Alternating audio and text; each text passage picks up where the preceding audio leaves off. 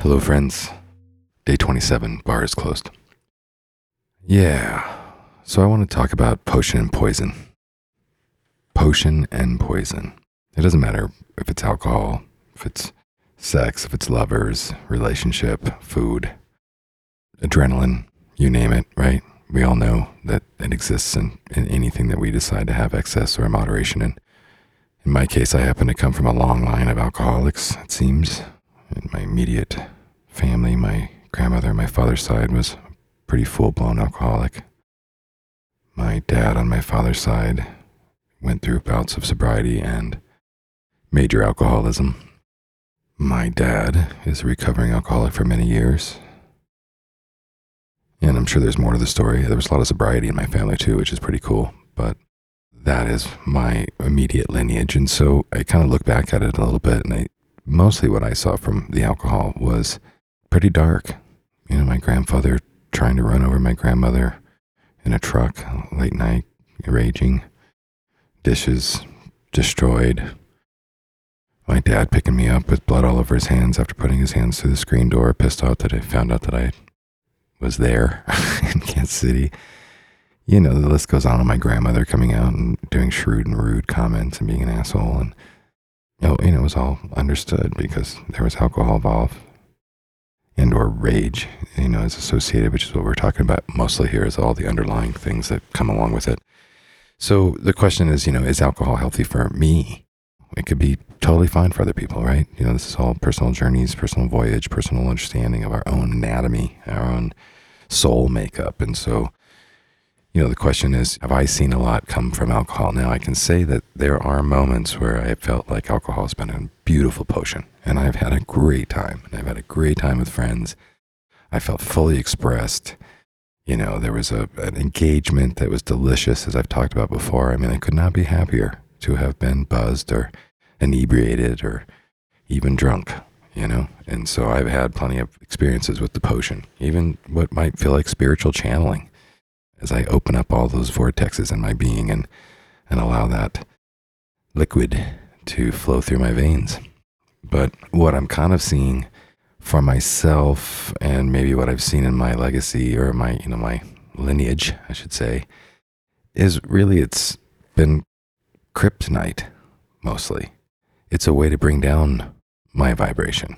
It's a way to bring down my energy, to hold it in place, much like what I was feeling yesterday. It feels like I put on some kind of kryptonite jacket, and therefore now I'm in the buzz state. I'm in the slightly inebriated state. I'm in the consistently trying to keep my inebriation, and I'm working with this tool, this potion, that really is operating as a poison inside of my body in most cases. And now my monkey brain is trying to convince myself that that's exactly what I want. It's exactly what I need. It's exactly what society wants from me.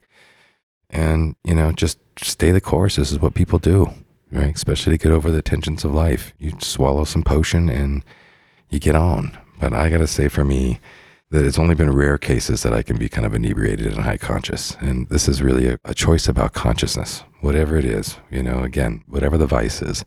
And do you want to be, or do I want to be, high frequency, high conscious human being? Because I could also be sober and make low frequency, low conscious choices in my life. I've done that before too. Even when I was sober, I could go make unhealthy food choices. I could go make any number of choices. We could go and we could still do that while we're sober.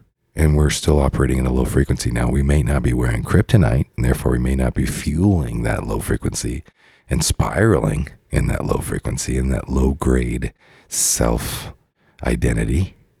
And that's another thing about that, is this is kind of like a identity crisis in most cases for a lot of people, because when you have a problem and you don't admit it, that's really where the identity crisis really starts. And so you've got this kind of low frequency monkey brain that's saying, this is the way life is, stay the course. And your ego, really, this is how we survive.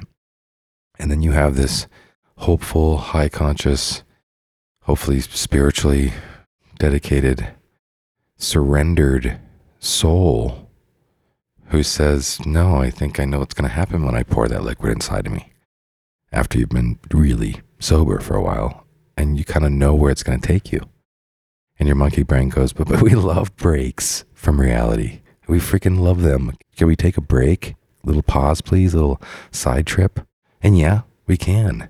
And we will find out more ways to do that as we go through this. Heath, monkey brain versus Heath, high frequency soul. And we're going to find it. I don't know if it's going to be dandelions. I don't know if it's going to be psilocybin. I don't know if it's going to be CBD. I don't know if it's going to be my favorite mocktail, if it's going to be hot cocoa. I don't know if it's going to be sacred sex. But we can have it, and we can have potion in a number of different ways and really enjoy the potion. And that's where I also think about the selective drinking. And again, when you deal with kind of addictions, there's a part of you that's that rebel, right? That says, don't tell me what to do. So when you tell yourself, oh, I can't ever drink again because I'm powerless against it, frankly, for me, that would be really annoying and I wouldn't really get with that.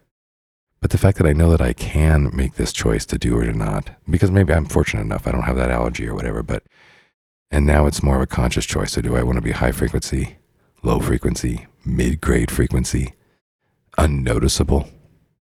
Which one? My choice. Potion or poison? Day 27. Bar is closed. Good night.